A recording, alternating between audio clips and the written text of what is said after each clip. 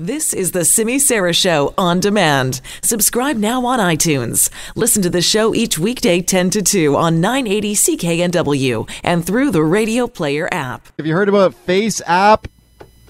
This is the viral app, super popular right now, that allows you to enhance a photo on your cell phone into a wrinkle-enhanced version of yourself. It basically ages you. If you want to see what you look like when you're going to get old, you use the Face App. And this is really popular. If you go online right now on social media, you'll see a flood of photos of celebrities, people like Drake, LeBron James. Gordon Ramsay is one of the best ones, I think. Is a picture of Gordon Ramsay looking all wrinkled. I mean, it's scary, accurate, kind of looks realistic, some of these photos.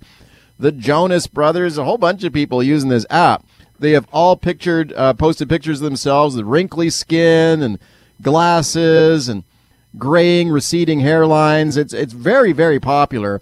Certainly on the Apple App Store right now, people are just going crazy for this Face App. But there are privacy concerns with this particular app. And here to tell us about that right now is our own Claire Allen. Hey, Claire. Hey, Mike. Yeah, so you're right. This is a really popular app. And everywhere I looked yesterday on social media, it's pictures of my friends that had suddenly aged like 60 years, celebrities with graying hair. It seems like everybody was posting these pictures. And some of them were really funny, I must admit. They were they're funny to look at. Yeah. And a lot of people got caught up in downloading this app. So much so that as of 11 a.m. this morning, Face App was the top trending free offering in Apple's App Store. And according to reports, Face App has altered the photos for more than 80 million users since its 2017 release. Wow. But definitely a big push came within the past couple days because of the feature where you could see how you look when you get, to the age of 75 or something like that. Right. So, a lot of people are having a lot of fun. And then they woke up this morning and saw that there might be some privacy concerns regarding this popular app. And so I wanted to learn a little bit more about the threat to privacy that this app presents. So I spoke to Dominic Vogel. He is the founder and chief strategist of CyberSC, and he told me a little bit about the privacy issues. One of the main problems, not just with Face App, but with a lot of apps, is that they often ask for too many permissions, in which they'll try and access other data on your phone, your contact list, basically more information than they need that they need or required to be able to operate. And the other thing with Face App is that a lot of people have thought that the picture that you take just stays on your phone, when in fact that picture of yourself ends up going somewhere else on the internet, is stored in some servers in the U.S. or in Russia or who knows, somewhere across the world. And now you've lost control of sort of your face, your being. And one of the future problems with that is that as there's greater movement towards authentication with facial biometrics, where we can gain access to certain facilities or certain areas by facial recognition, there's a potential that this could be used against us. So that's not very good.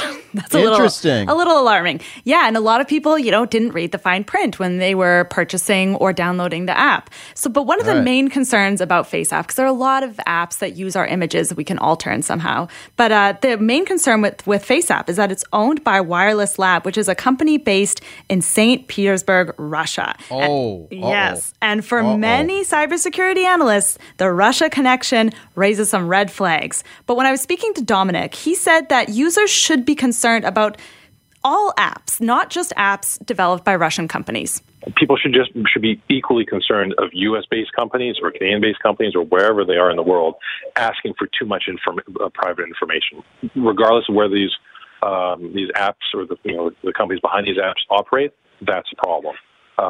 Given when you sort of peel away another sort of socioeconomic / political landscape, in this case being Russia, yes, one could make some potential assumptions that this app may be being used by cyber criminals based in Russia to be able to perpetuate some other level of cybercrime or make more believable phishing scams or more believable social engineering scams. So there's some concern that we're providing fodder to cyber criminals in Russia to be able to sort of make more believable phishing elements. Oh dear. Alarming, right? Like that's very scary. I will admit, a bunch of my friends downloaded the app. I wanted to get in on the fun. I downloaded it too, and I've told Dominic I feel like a major idiot. But he said, so I asked him, I was like, what should I do, Dominic? Should I delete this app? And he said that it really comes down to user awareness. They just wanted to use that to fool around and have some fun. Sure, that's great. As long as they're aware of what that risk is, we want to give people the ability to make that risk-reward discussion, to make that decision as well. So I definitely don't want to be someone who says delete it, otherwise you're screwed. That's definitely not the case. And we have no proof to even say that the app developers behind this are even linked to cybercrime at all. So I mean, there's a lot. Like I said, a lot of this is theoretical extensions of what could happen. But like I said, I think much of this needs to revolve around discussion around how people need to be more aware of what data they put out into the sort of the broader app/internet world. So if you're feeling like, kind of an internet dummy like myself today, I was wondering, like, what is the lesson I should be taking away from all of this? And here's what Dominic said. I think some of the tangible things that people can take away from this are, one, when you install an app on your phone or tablet, it'll pop up in which it'll ask for certain permissions. That's not a huge list. You can at least see what it's asking for. If it's asking for access to, like I said, your contact list, your email folder, a whole bunch of stuff, and all it is a flashlight app, that should be setting off alarm bells in your head. So look to see what permissions it's requesting. And if you see sort of through their terms of use that it's a huge, complex legal document, again, you may want to pause and think about that. There's some there's this movement towards apps in which they're trying to make their terms of use super simple and in layman terms. So where you can see that should give you extra confidence in which this is a company or an app-centric company which is trying to take privacy and security seriously.